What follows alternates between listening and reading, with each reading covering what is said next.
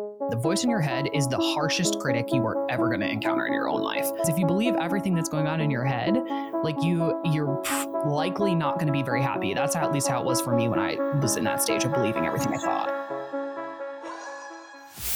Welcome back to the Hard Bet Athletics Inside and Out podcast. I'm your host, Derek Batman. Today, we're excited to welcome Kimberly Kesting to the show, host of the Get Enlifted podcast and head of growth at Enlifted.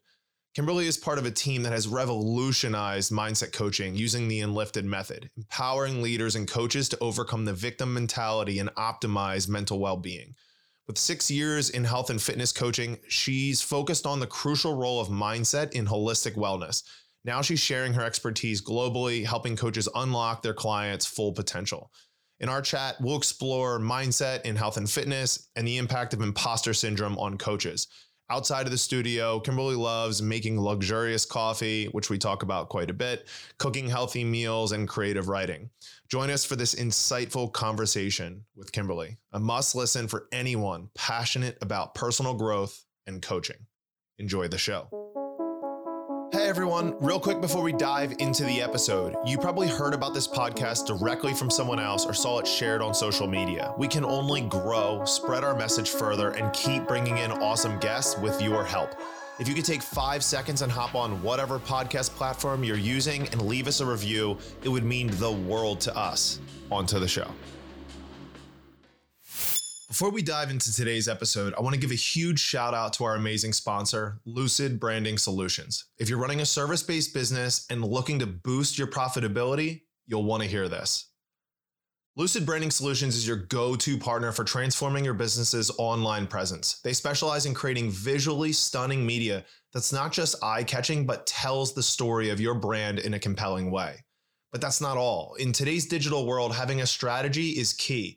Lucid Branding doesn't just throw ideas at the wall to see what sticks. They craft tailored digital media strategies that align with your business's goals, ensuring that your brand not only gets noticed, but remembered. And let's talk about leads. We all know how crucial they are. Lucid Branding optimizes lead nurture systems, ensuring that from the first point of contact, your potential customers are engaged, informed, and ready to take action. Plus, in a world driven by data, Lucid Branding Solutions stays ahead of the curve. They provide top-tier data insights, giving you a competitive edge and keeping your business at the forefront of your customers' minds. So if you're ready to take your service-based business to the next level with a branding strategy that's as smart as it is stylish, visit Lucid Branding Solutions today. That's www.lucidbrandingsolutions.com. Trust me, your brand deserves this kind of brilliance. Now let's get back to the show. Kim Kesting, welcome to the show. Good morning. Hello. Welcome. Morning. We were just having a conversation about coffee cups and a love for coffee. Where did your love for coffee come from? That's a great intro question for this particular thing, which is that I've always enjoyed drinking coffee, but before I started podcasting, I was doing an Instagram live series called Coffee Talk on Sunday mornings. And it started becoming part of like my brand, if you'll say, like my personal brand, me as Kimberly is the brand.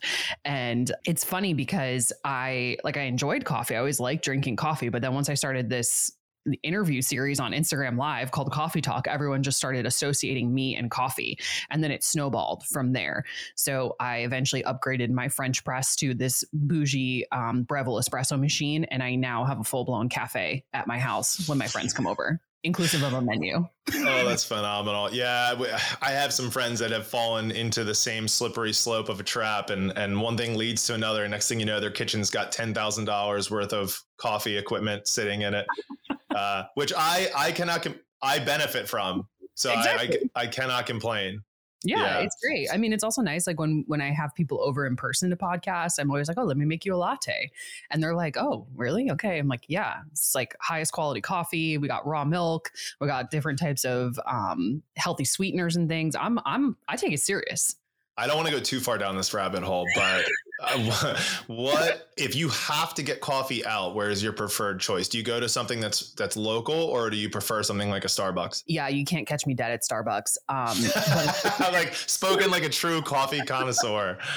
Exactly. So it's actually one of my favorite things to do while I travel is find local coffee shops and test them out and see what I can find that meets my standards. It's so funny. Whenever I travel for business or personal, it's like morning time is designated for finding local coffee spots, and evening time is designated for finding either wineries or breweries. It's like you love drinks. Just where my mind goes. Yeah, why not? Why not?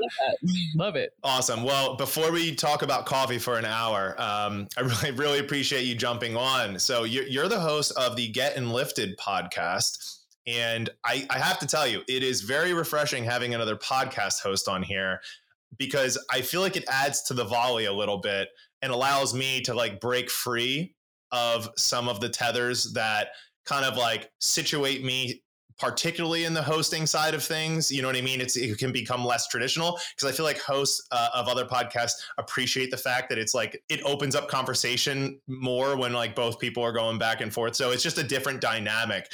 And I wanted to ask you, in comparison, how do you enjoy hosting compared to going on other shows? So my favorite thing to do is be a guest on other shows for the exact reason that you just described. You like having hosts on, which is that it's really fun for me to see somebody else's take on podcasting. It's really fun to be on the receiving end of questions. It's really fun for me to free flow and speak without having to have the plan, or have to guide the conversation. I can speak a little more candidly. I can share from stories and experiences. And I also really appreciate seeing how other people are doing it, right? Like I'm a big fan of learning from others who are on the same path or on a slightly different path or on a similar trajectory. And one of the things that me as a guest on another person's podcast allows me to do is see how, when I get asked a really interesting question, I'm like, oh, I'm going to bank that one to use in my show. Or if I have a bad experience, right, which has happened, I'm like, oh, okay, that's what not to do. Not like a super bad experience. It's not like I'm like, wasting my time talking to people who it's like not interesting, but it definitely, it's a learning experience. And it's always like, there's always something to take from it. And I like talking and meeting new people, and podcasting is such a fun avenue to do it. So I love hosting, and I more love being a guest. 1000%. I don't know if you experience this, but what I have recognized is when I host a podcast and I listen back, I'm always in critique of the things I was saying. So most of the time I'm giving myself some sort of like negative feedback and something to improve upon. When I'm a guest on somebody else's podcast, I go back and re-listen, and I'm like, wow, that's a really interesting way to put that, because things get pulled out of you and they're less concerted when you don't have time to kind of like preemptively think about things, when you just get put on the spot and you have to come up with a deep answer. So it's funny in that dichotomy and the difference between the two. Yeah, I find like it's an interesting point you make about listening back. So some people that host podcasts or go on podcasts, like they're like, I would not listen to myself. Like, why would I listen to myself?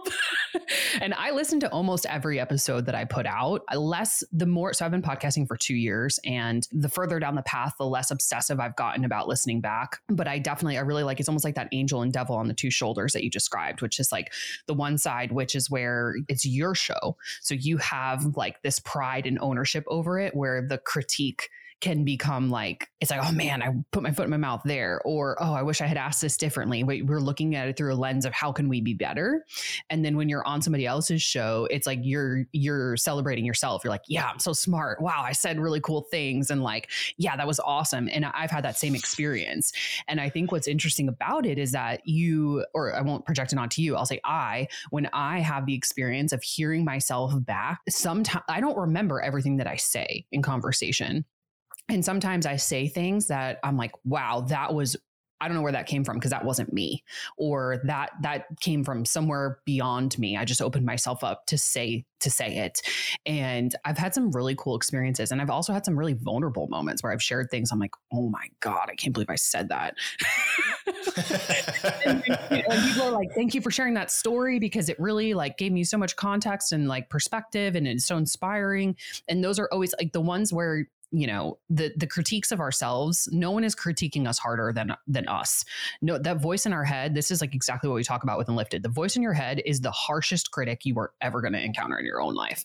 No one else is talking that much shit about you. No, everything you just said mirrors very much some of the talks that Brene Brown has given, in the way of the times when we feel the most awkward and the most vulnerable are usually when we get the best feedback, and we are the most helpful to the listeners or the people that we're talking to, right? So it's like we may feel in the moment like, oh, this is an awful feeling. I hate being this vulnerable, but it's also it has the most utility.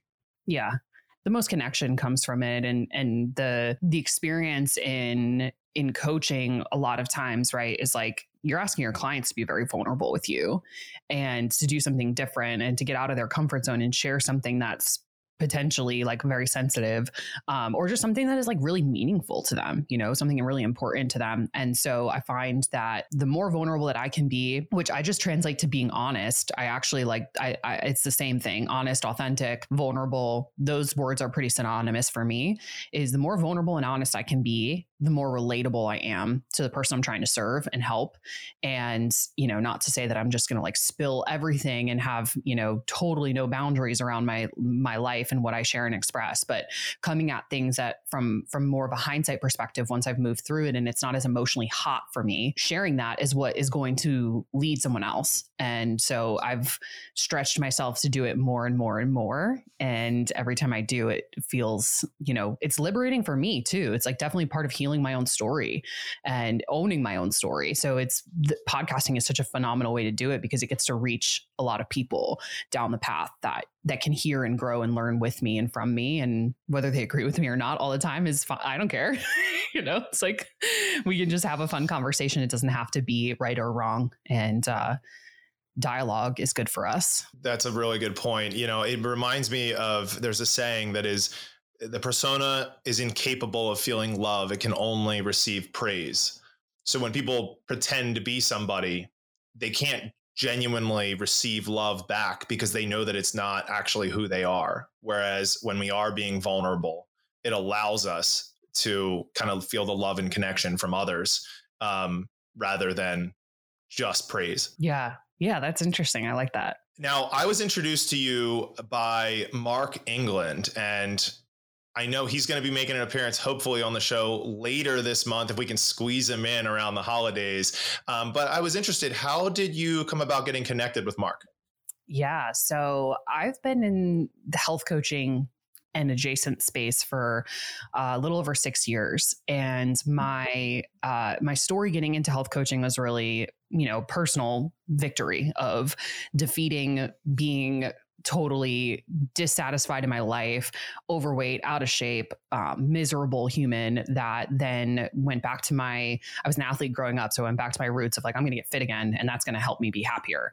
And it did. And then it led me down this path of learning that so much more than just fitness. It was what I was eating. It was what I was thinking. It was who I was connecting with, how I was spending my time, what I was doing. And so I was living in New York City. I was working in corporate life, and I wanted out of that. So I said, I'd been listening to Barbell Shrugged and Mike Bledsoe and all those guys at my cubicle every day, trying to get better at doing CrossFit and better at nutrition and all the things. And so I was like, I'm going to be a health coach.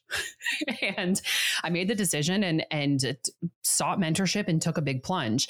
And so Mike Bledsoe ended up being my first mentor in coaching and building my business. So down the line, eventually I get introduced to Mark through Mike, and Mark was this character that I was like, I don't think I understand this dude. I'm not sure what's going on here, but whatever he's doing is working. And so I'm curious, like, teach me more. And I got to know him first on a personal level. And then eventually professionally, I took the enlifted certifications to help me move through a lot of the blocks that my clients were experiencing as working with primarily women around weight loss and getting fit, and dipping my toe into holistic wellness, realizing that mindset was such a critical piece to creating the transformation that they were seeking. And so I was butting up against, my sessions would start out as talking about like their workouts of the week, or talking about what food they were eating, and talking about, were they going for their walk? box. And eventually they would spiral out of control into not out of control. It would just spiral into a place where I would hit up against the edge where I was like, I don't know what to do here, which was the stories from their childhood, the stories of like things that were the root cause of what was really going on, fights with their boyfriends, the shame that they felt around not being good enough, the pain points around the loops of patterns that they just kept getting stuck in. And no matter how much I explained to them, like what was the thing that they could do better to help themselves get out of this loop, there was so much explaining and answers and guidance, but they still weren't changing. And I was like, what the hell? I don't know what to do here. Like, this is at my edge of coaching. I'm realizing that this is the real problem. So it's not like prescribing them, workouts and meal plans and food and fitness. It's like really getting into their heads and their hearts and like moving through these emotions and these stories. That's when I personally had been learning some of that from myself. Like, how could I set and achieve goals? How could I build a strong identity? How could I have a better, more resilient mindset? And I was like, I think what he's teaching is what I need to get through this edge of where my clients, where I'm kind of like, I'm outside of my range of skills. So I took the enlifted certifications and immediately changed everything about how I was coaching. And I started at mindset. I started at the story we tell ourselves about ourselves. That's the enlifted definition of mindset. It all came down to like, and I'll say that again a little slower. Mindset is the story we tell ourselves about ourselves. So if the story is the thing, right? The way that we are telling that story is informing our habits, our behaviors, our general happiness, the way we relate to others, the way we see ourselves operating in the world, what we're capable of, what we're not capable of. If we can shift that story, then we can shift all those things that it impacts. And my experience in mindset coaching prior to the enlifted method was more of that explaining or cheering them up or motivational quotes and cute little things that are like, if you need a little tough love, like send them a David Goggins recording, like stuff like that. And I didn't have a real understanding of that. Mindset was so much more about how to reprogram our own minds and how to shift and change those beliefs, that it wasn't, no matter how many cute memes I sent them on Instagram or how many times I motivated them, it wasn't going to change the way they saw themselves. It was always going to be something that they were going to butt up against and that I was butting up against personally. So when I learned the tools and techniques of how to actually do that, it opened up this entirely new avenue for me to support people and go deeper. And then it made all of the techniques and workouts and the food just so much easier to integrate and implement.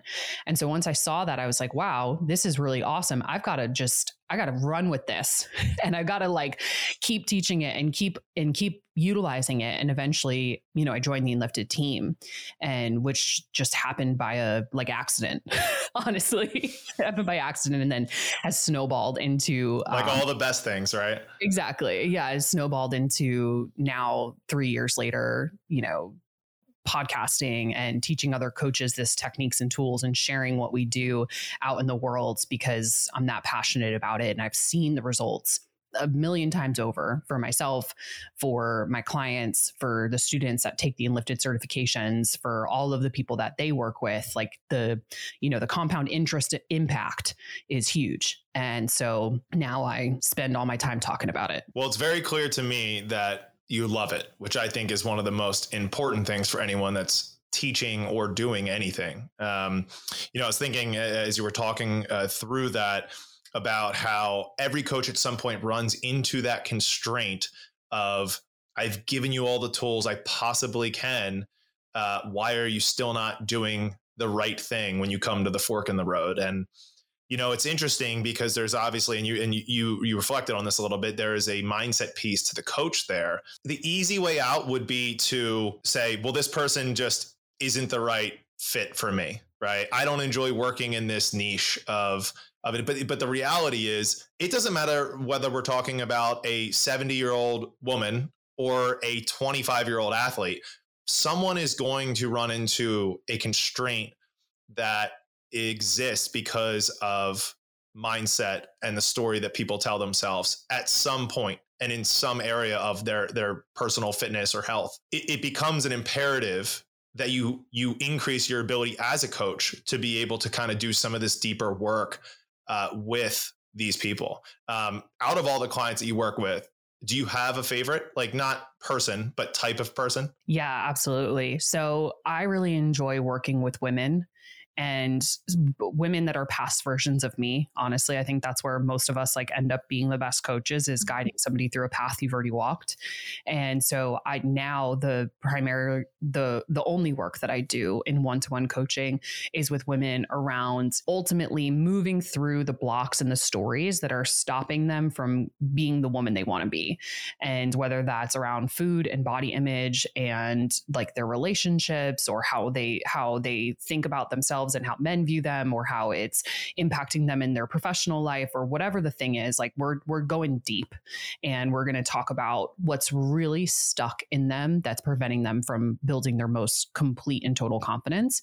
And in some cases, I am still doing basic health coaching work with them, because I'm still educating and I'm still teaching. And obviously, you know, like a healthy mind is synergistic with a healthy body. And so we do need to make sure that we're covering the foundational basics of sweating, drinking good water, eating real food, and, you know, having ability to manage our stress.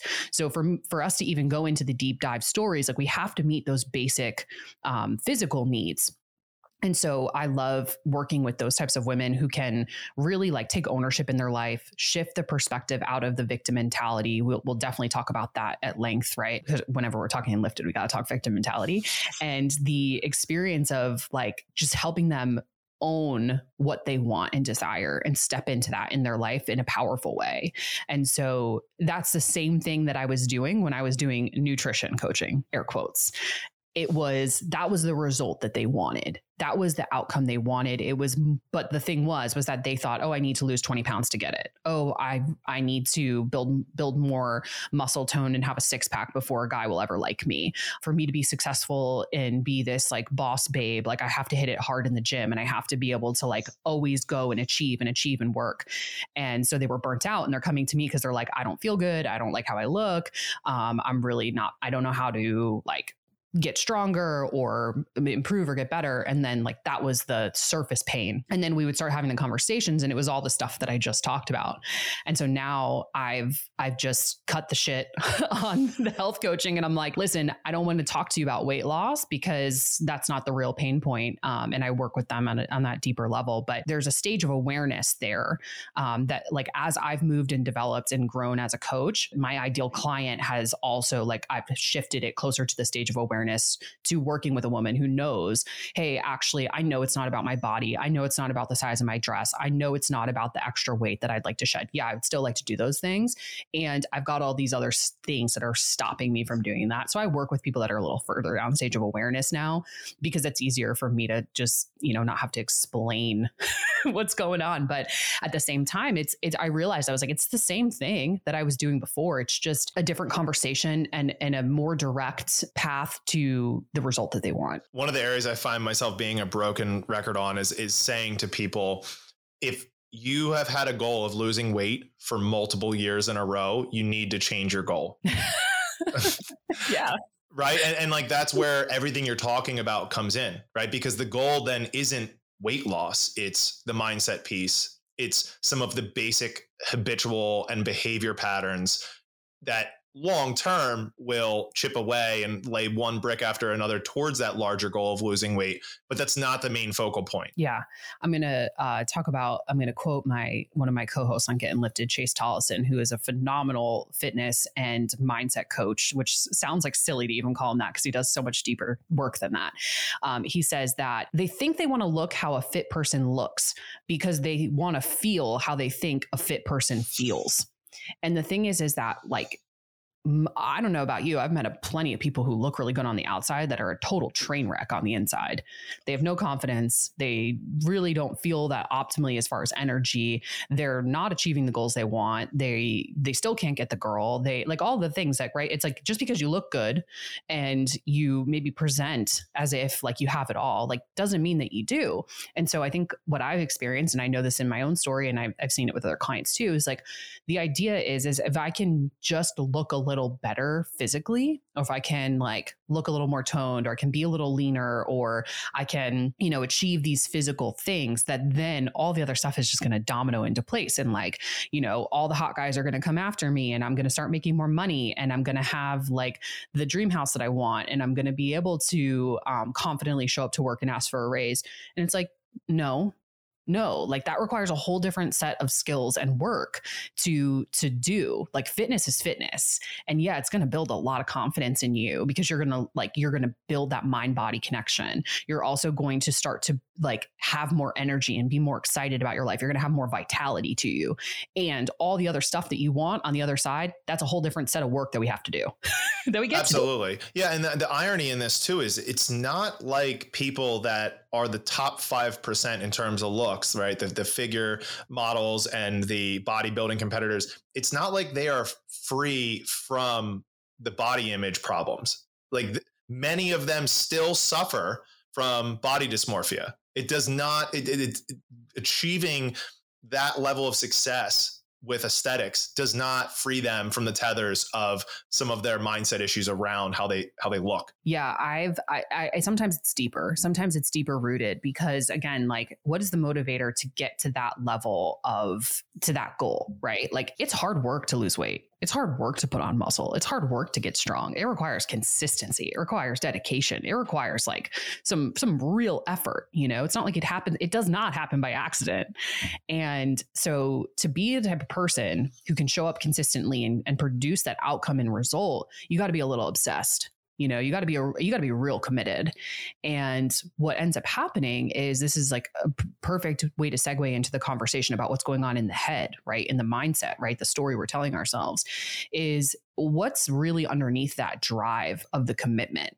Is it I hate myself, I don't like how I look, I have to get better, or I'm so angry and fitness is the only way for me to outlet some of that steam or get some of that steam off, or like I'm so insecure that I really want to look better, and so like I'm obsessively going to the gym every day, or I need validation about my body so that I can feel good about myself, and so I'm going to do this bikini competition. And I'm not saying that this is the story that's happening in everybody's mind. I'm talking extremes here. And is that the motivator? Is that the pre-workout you're taking to get into the gym and to drive your motivation of how and why you show up every day? Or are you showing up from a place of like, I love my body, I'm fueling it right now, I'm building strength, I'm excited to be here, this feels so good to work like this, I'm really proud of the outcome?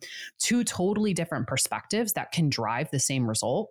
One is a lot more enjoyable than the other, and one of those is going to help set you up for success in all the other areas too, right? So yeah, a piece I want to add to that is, and this is just slightly adjacent to that conversation, is what is your why behind working out, and what are you trying to achieve in your life? Like, how is fitness complementing the other areas of your life? And one of the things I think about quite often is like, now being a parent, I want to be able to come home and be an energetic, present father that's capable, right? And obviously there's the physical capacity and capability standpoint. But what that does not require, right, and actually proves to be a deficit in the gym, is if I go to the gym and just hammer myself into the ground, and I come home and my shoulder's bothering me, so I can't pick my daughter up and put her above my head. My energy levels are in the toilet because I bathed in lactic acid for 3 hours, right? There's a lot of ways that can actually detract from the quality of life outside of the gym. And I think sometimes it's parenthood, sometimes it's injury. A lot of people have life events that occur that kind of shed light into this area and make them refocus their why behind their working out. Yeah, absolutely. Absolutely agree. And sometimes those life events are by choice, like choosing to become a parent. Sometimes those life events are like you got hurt, you got injured, or there's something outside of your control. And when that happens, that story can get even louder, can get run even more rampant, can just destroy you from the inside out. I've seen this a lot in when people have injuries within fitness, that it completely derails their life because, their coping mechanism, which was going to the gym, the way they felt good about themselves, which is, working out and pushing harder, is now not available. and, doing the PT work isn't sexy, right? Going for walks isn't sexy. And so they're like, I want to get back under the barbell. And that's where I can find the validation, or that's where I can find the confidence that I'm looking for, versus being like, hey, you know what? Okay, cool. Like, signal that my body is overloaded and I'm going to nurture it to get back to optimal strength. I'm going to slow down a little bit. I'm going to make sure that this is addressed and taken care of. I'm going to build back my strength and I'm going to get back there. And in the meantime, the extra time I would have been spent in the gym, I'm going to focus over here at this stage of my life, right? Well, that's like being mentally resilient. That's being able to be mentally and emotionally resilient, right? Being able to navigate the story and to move through it without letting it overwhelm us, versus the other side would be like that story, that injury just tanks you. And it becomes the thing you talk about for the rest of your life, about how it ended your career as an athlete, or how it stops you from doing the things that you love, right? Or, you'll hear people bring it up in regular everyday life. It's like, oh, I can't do that because my shoulder. And it's like, oh, okay, interesting. Like, and things happen because of however they happen, right? But like the meaning that we assign about them, the way that we interpret what that means about us, about our value, our worth, our abilities, the ownership over it, of this happened to me versus it just happened, right? That's the victim mentality, is that being on the receiving end of problems that are outside of ourselves or outside of our control, and puts us in this totally disempowered state. That means like, there's nothing I can do about it. It's just the way it is. And so working on unwinding those stories, and even just, like, prerequisite to any of this is observing the story in our head, even knowing like if some of the things I've said about in that inner dialogue is like, oh yeah, that resonates. Like I've heard that in my own head.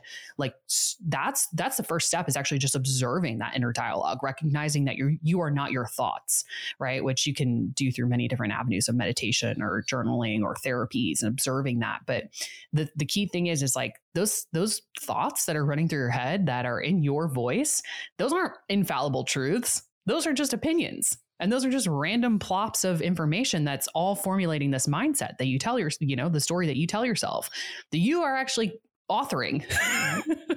So there's this, it's like a cosmic joke, right? Because if you believe everything that's going on in your head, like you're likely not going to be very happy. That's at least how it was for me when I was in that stage of believing everything I thought. I think one of the most obvious examples is that piece to when somebody tells themselves a story around some sort of pre-existing injury. And one of the things I always say to those clients is that fear is an ocean that is a mile wide and an inch deep.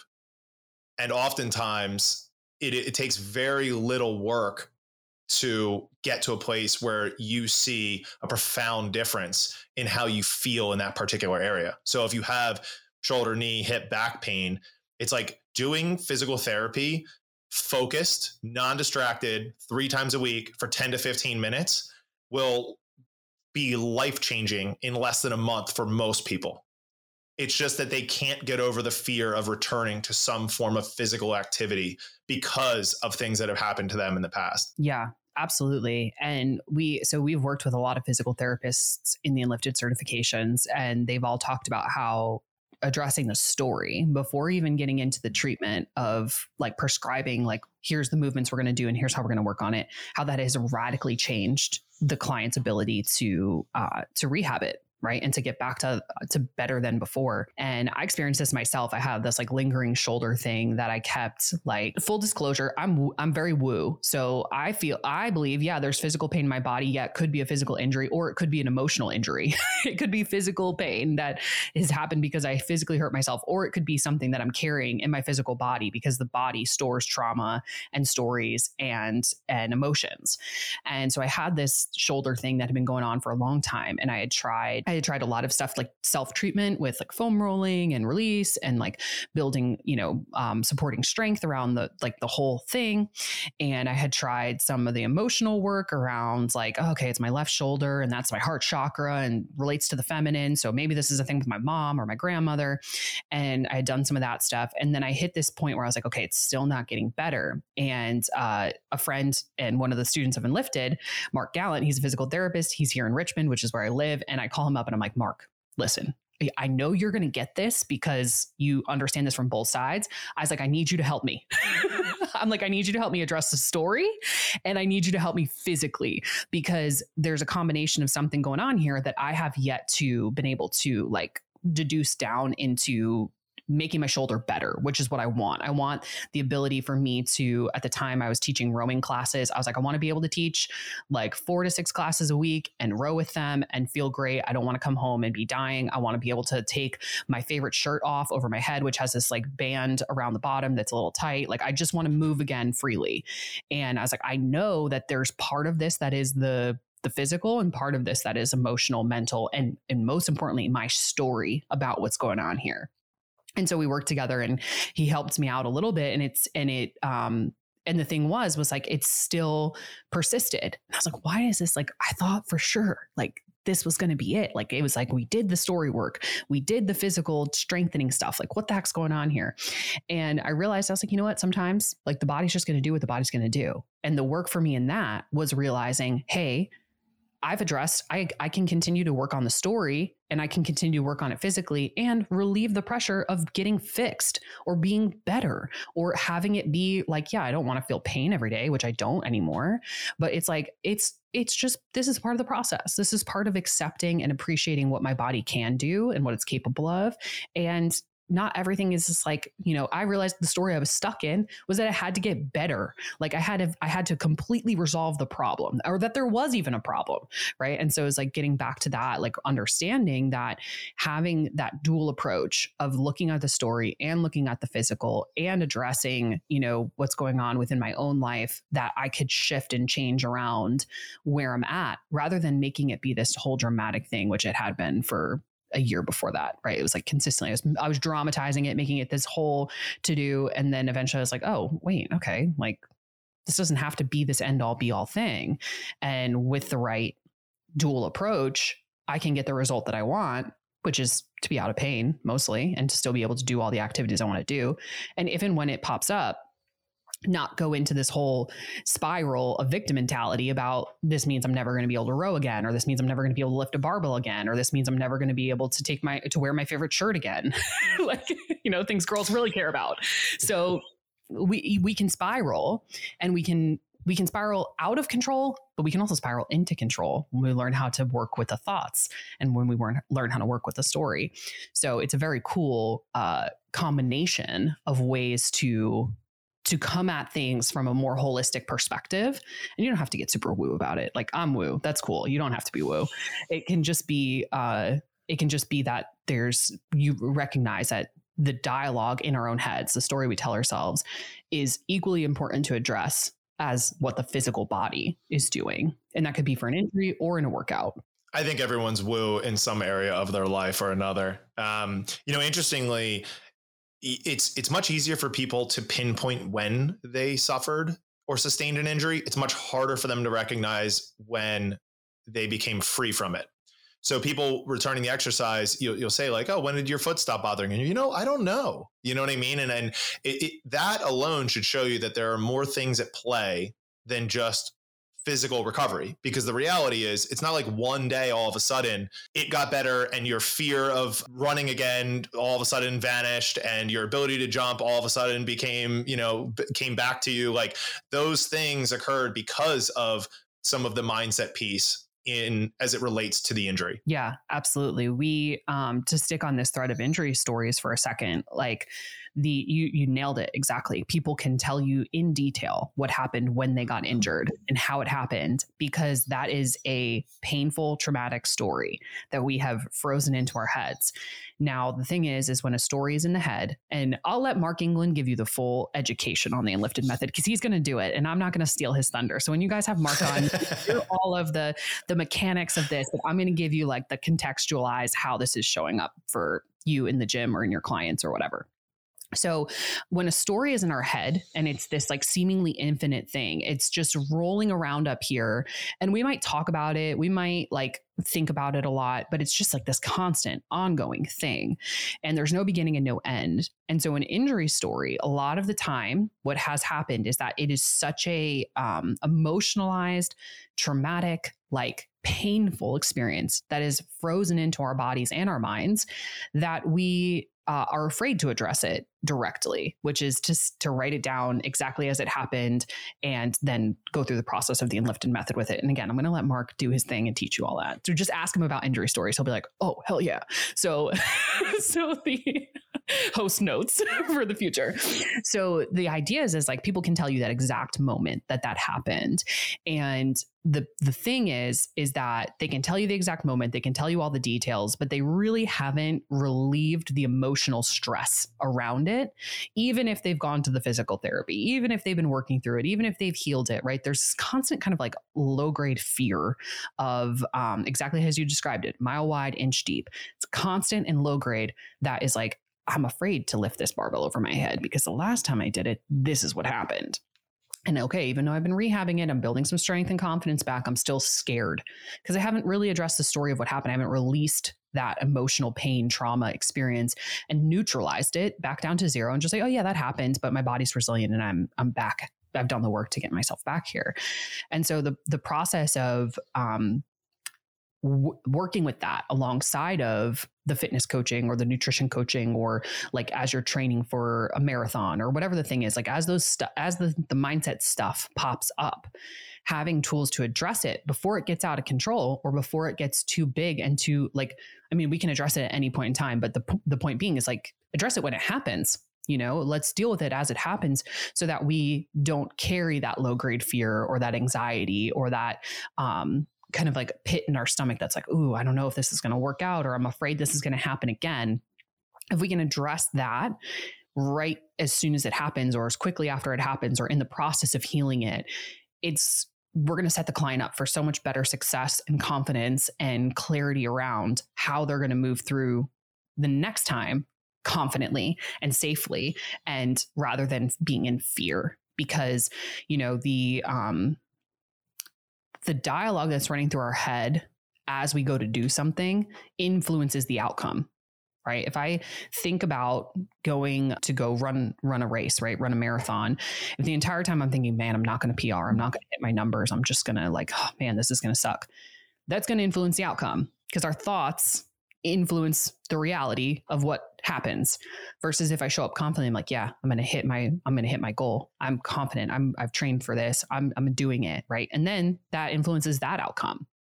And so much of that the mindset piece that, you know, people in fitness are talking about it a lot, but they're really talking around it from my perspective after having learned how to go directly at it by addressing the words and the stories. So the talking around it piece is like, we all know we need to get better at our mindset. Yeah, let's get better at our mindset. Let's motivate ourselves. Let's like read the inspirational books. Let's listen to the podcasts. Let's like, you know, learn from other people who have done it. Yeah, I'm going to work on my mindset. Versus let's actually train our mindset in the same way we would lift sets and reps in the gym. Let's train our mindset. Let's look at the words. Let's look at the stories. Let's see how our response to those is being tracked. Let's see how can we rep it out every day when we go to do the thing, or as we're out living our life, driving in the car or at the grocery store. What do we observe those thoughts and see how they're framing what's coming through? And so the enlifted method, and again, I'll let Mark get into all the details because he's so great at it and he loves it and it's his baby, right? And he loves talking about it. And I like to talk about it from a context of like, yeah, how are we using this? What are we doing with it? How are you going to use it in your specific coaching practice so that we can get these clients moving better, breathing better, thinking better, happier outside of the gym too. And yeah, it's like now I'm down this path of like, there's so many ways to apply it. And there's so many different avenues we can do because this is not unique to the gym. This is everyday life. This is everything that you do is you're speaking English and even in other languages too. We just don't teach other languages. We teach purely in English. It's like, what thoughts are you having when you go to do the thing? What emotional response are you having when you go to do the thing? Where's your breath at? What's going on here? And we can go directly at it rather than that talk around it conversation.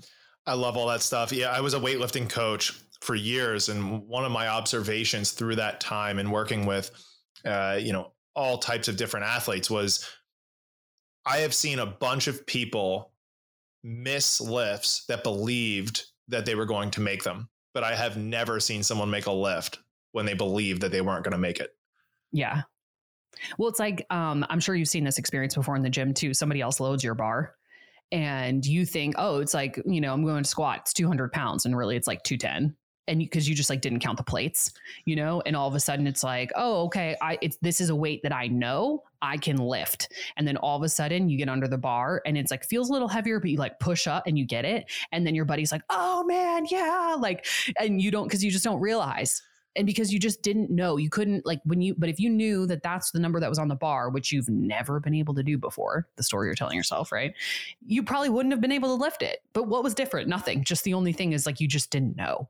They've actually run this experiment. There have been a number of exercise physiology experiments done where they did research on where they would basically have a control group and a variable group. And the variable group, the weights weren't labeled and you couldn't tell what was what. And they loaded the bars for you. Then they've done experiments similarly where they would tell you the weight was one thing, but it wasn't. And then in other ones, they wouldn't tell you. Right. Or they would tell you the actual weight. And every single time it proved that not knowing the weight, right, or believing you were lifting a lighter weight allowed you to gain strength faster. That's awesome. I love that. I've had that experience personally. So I know, I'm like, yeah, that makes sense. So I want to dive down a rabbit hole with you because it's one of my favorite ones. What is imposter syndrome? Ooh. And how much should we accept it as part of our lives if we plan on being someone that prioritizes growth? That's a great second part of that question. So imposter syndrome is, I want to bring back to the example that you talked about as a coach when you're like, oh, that client just isn't the right fit for me, right? We talked about that earlier. That's a flavor of imposter syndrome. That's like, and sometimes that's true. Sometimes the client isn't the right fit for you, but just because they're not getting the result that you wanted to give them, and you know, it's like in your wheelhouse to give them, like, doesn't mean that they're not the right fit for you. Sometimes that's where you got to reflect back and say, oh, I can do more here. So the imposter syndrome shows up, I think, at every stage of your career. And if you want to be successful long-term, you've got to get comfortable with it and understand how it shows up, when it shows up, and what to do about it. And so as a coach, like, here's the reality of it is, like, you know more about your client, you know more about the thing you're teaching your client than your client does, but you still don't have all the right answers. And you still don't have every piece of information that you could ever need to make sure that this person is getting the absolute best course of advice, right? And I think fitness coaches and nutrition coaches experience this in an interesting way because there is clinical professionals in this realm that you can sometimes think, well, I'm not a doctor, or I'm not a physical therapist, or I'm not a nutritionist, or I don't have like a PhD in biochemistry, so I don't really know what's going on here. That's bullshit, guys. Like, you know what you know. And as long as you continue to develop your craft and stay curious and to learn about how to best serve the person in the environment that you're serving them in, you can do a lot of work and a lot of help for people outside of that clinical system. And that's one of the biggest ways I see it show up for fitness professionals, is like, they always kind of like defer to the fact, like, well, I'm not one of those things. Guess what? That system is failing and is missing the mark on so many things. You're better equipped to help the average person than they are, right? Like, doctors don't take nutrition courses. Doctors don't prescribe food as medicine unless you're talking to a functional medicine doctor.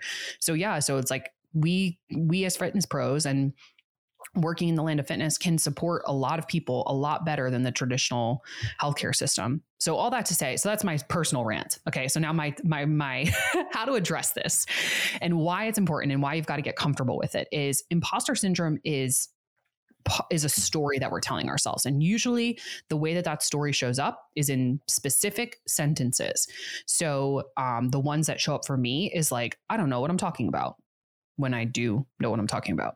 Am I even any good at this? Right. Which is like something that I know I'm pretty good at, or like have had many reps and experiences in.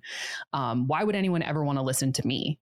Right. Like, that's one that I hear when I podcast, or something along the lines of like, can I really help this person? Am I really qualified to help this person? And I could list off probably 20 more and just ramble them off. And you know, like, if you're listening to this and you're like, yeah, I've heard stuff like that before in my head, think about the specific sentence that shows up in your mind, right? Down to the exact words if you can, or start noticing what those sentences are. And my first challenge to you is just write them down. Purely write them down, or write down when you feel like an imposter. When do you feel like a fraud, right? When do you feel like you don't know enough, you're not good enough? And then just like assess its accuracy. Like our brains, we have this thing called a reticular activating system, which is the most simplified explanation of it is a search and edit function that looks for the evidence to back up whatever the thing is that you already believe, right? So, or what you're already attuned to. So if I think that I'm a bad fitness coach because I don't know enough, or I don't have enough certifications, or I haven't, because I don't look as fit as these people that I'm trying to get fit, right? Like I don't have the physique, whatever the thing is that's showing up in your mind, we've got to like get clear on those sentences and externalize them, put them down on paper. And then we can assess the accuracy. We can also look for stories when we believe that, but we can also start collecting evidence against it, right? So that reticular activating system is going to collect evidence for wherever you put your attention. It's going to show you all the places where you didn't get the result for the client, where you didn't know enough, where you put your foot in the mouth, where the client didn't say yes to working with you. It's going to start to show you all of those examples.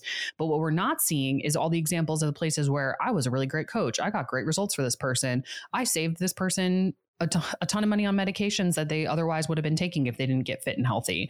I've really improved this person's life over here. I've looked at the results that I've had and how many clients I've worked with that have won. And we have to start tuning our attention towards the direction of like reinforcing the good things, to start quieting that imposter syndrome, working through the stories that are popping up.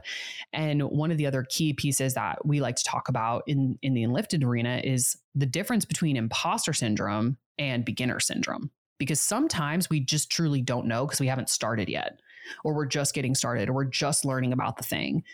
And that's a distinct difference between like intentionally deceiving somebody, which is an imposter, right? Like nobody is intentionally trying to like pretend like they have it all together when they don't. Like you have really good intentions, coach. You have a really good approach. Like you're curious and interested, and you're going to learn what you need to learn, but you don't have to have all the right answers. And so part of what we go through in the enlifted method is an unwinding of our own imposter syndrome stories, which you'd be shocked how many people at high levels, the things they say about themselves. We did an episode, actually, this is very early days of the Get Enlifted podcast. It's like episode number 4 with Anders Varner, who was like an early mentor for me from listening to him on Barbell Shrugged and like just loving learning from him. I know he's a really high level skilled coach. And the whole episode is about his imposter syndrome, about he doesn't know enough to help people because he's not Andy Galpin. And I was laughing because I was like, Anders, are you serious, dude? Like you have so much knowledge, so many years of experience, so much to offer. And we talked about that for most of the show, about how he's like, at the higher levels he goes to, the more of an imposter he feels like. And I'm like, oh, that's curious and interesting, right? So it's like, that's a real-time example. But there's also like, people who like pick your favorite person who's like a podcaster or like famous person or whatever, and ask them about their imposter syndrome. Guess what? They're going to have it. It's like, it's by design in the human mind, the stories that we create, the ways we feel we're not good enough. It happens for everybody. And so the real thing is like, how do I address it? And how do I deal with it? How do I learn to acknowledge when that voice pops up, and how to redirect my attention, and how to reinforce my identity as a highly skilled coach, if we're talking about it in the arena of coaching. And so I think about this, like my imposter voice, we name it in the Enlifted program. Like we'll give them a name. Mine is that bitch Kimmy. And it's when she starts talking and I hear those voices, the thoughts and those sentences, like, am I good at this? Is anyone enjoying listening to me? Is this like even relevant, or is this right? Like whatever those things are, I can hear and identify that thought, and then I can create some space from it. And we do that through a series of getting more accurate with our words, by getting our breath low and slow, slowing down our rate of speech. Like there's a lot of techniques and tools that we use and we talk about. And ultimately the imposter syndrome is going to be with you through every level, right? But you don't have to believe it. It's not the story you have to buy into.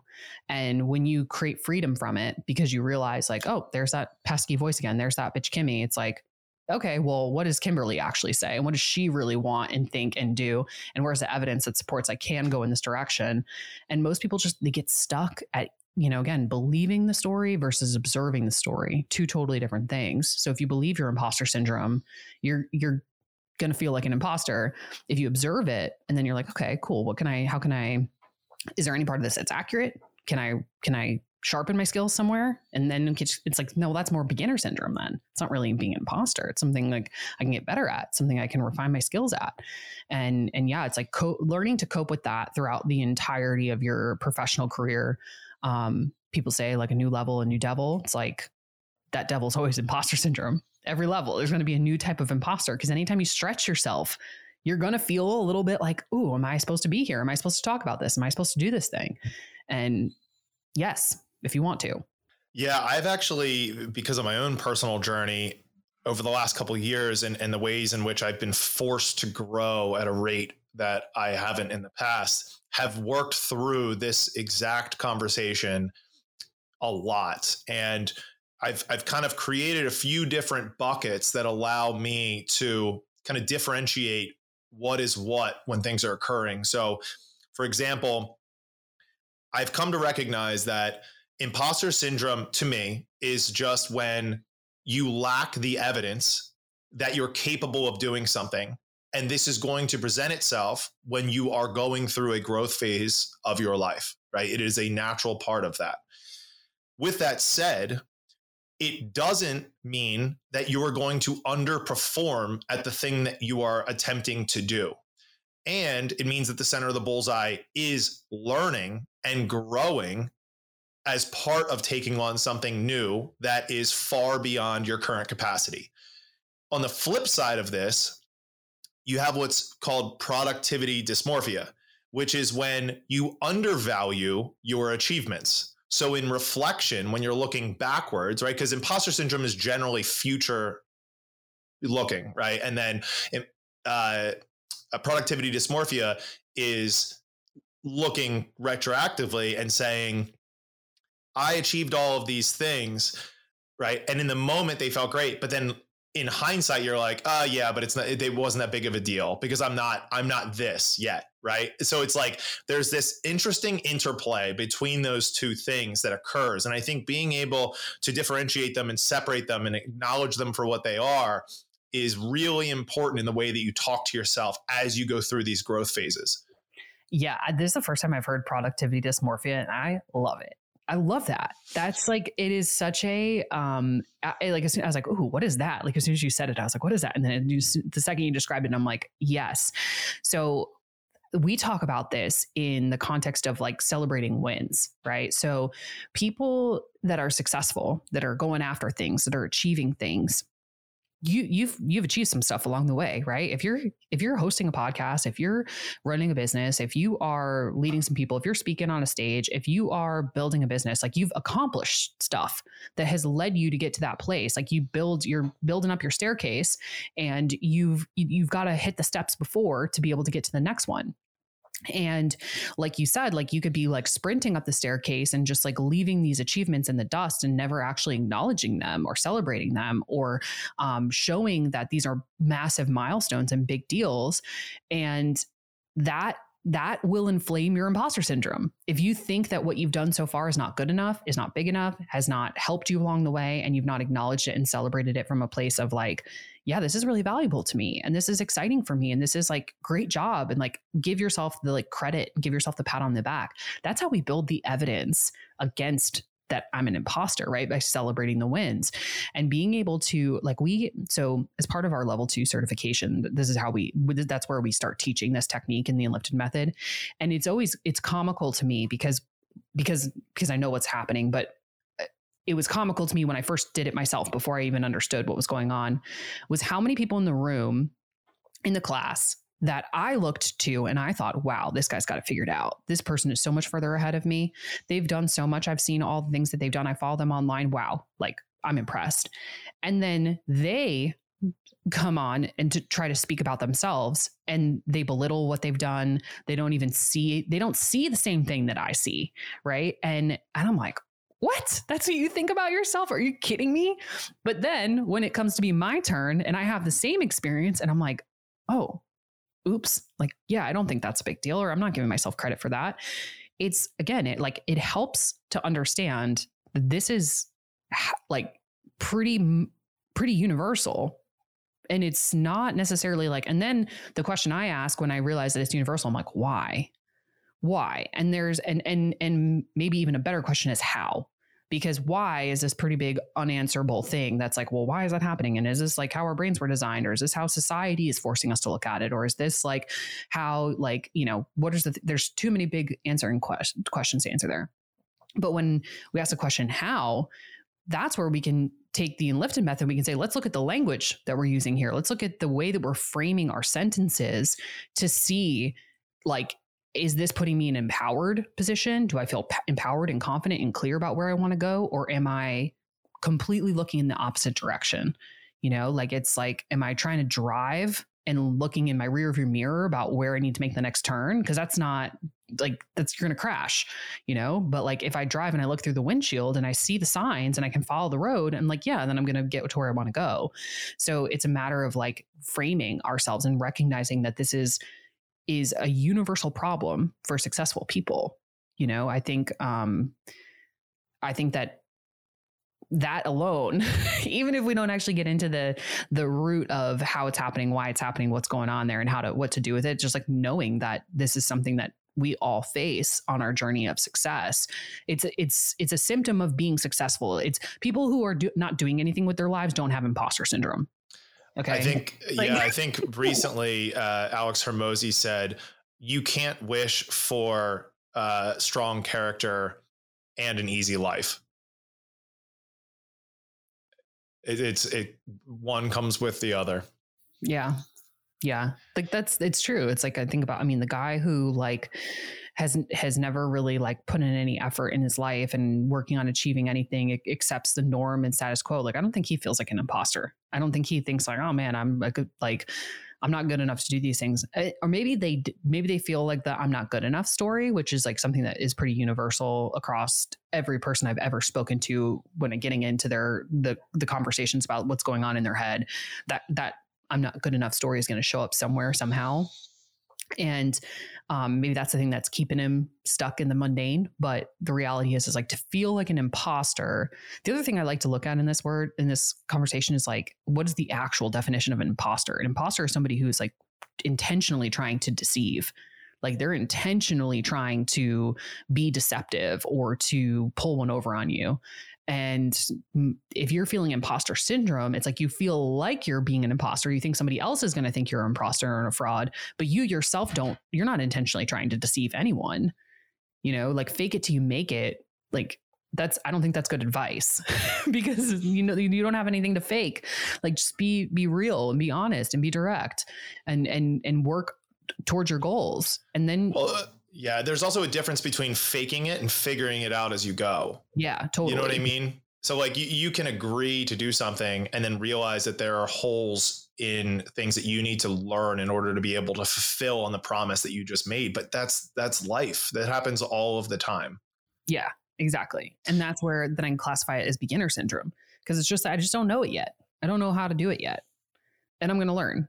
Yeah. And that's the difference between somebody who's successful and somebody who's never going to do it. Amen. Well, Kim, tell the listeners where they can learn more about the Enlifted program. Yeah, absolutely. So my favorite place to learn more about what we do is our podcast, Get Enlifted. Tons of free content on there, obviously long form conversations. We also have some short, quick, like more practical application of the enlifted method.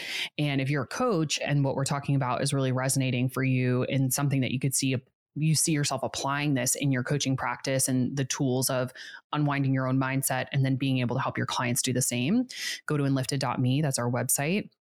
And on there, you'll be able to find all the details about our certification and the process of using the enlifted method in your coaching. And there's some freebies on the site too, and different ways that you can interact with us.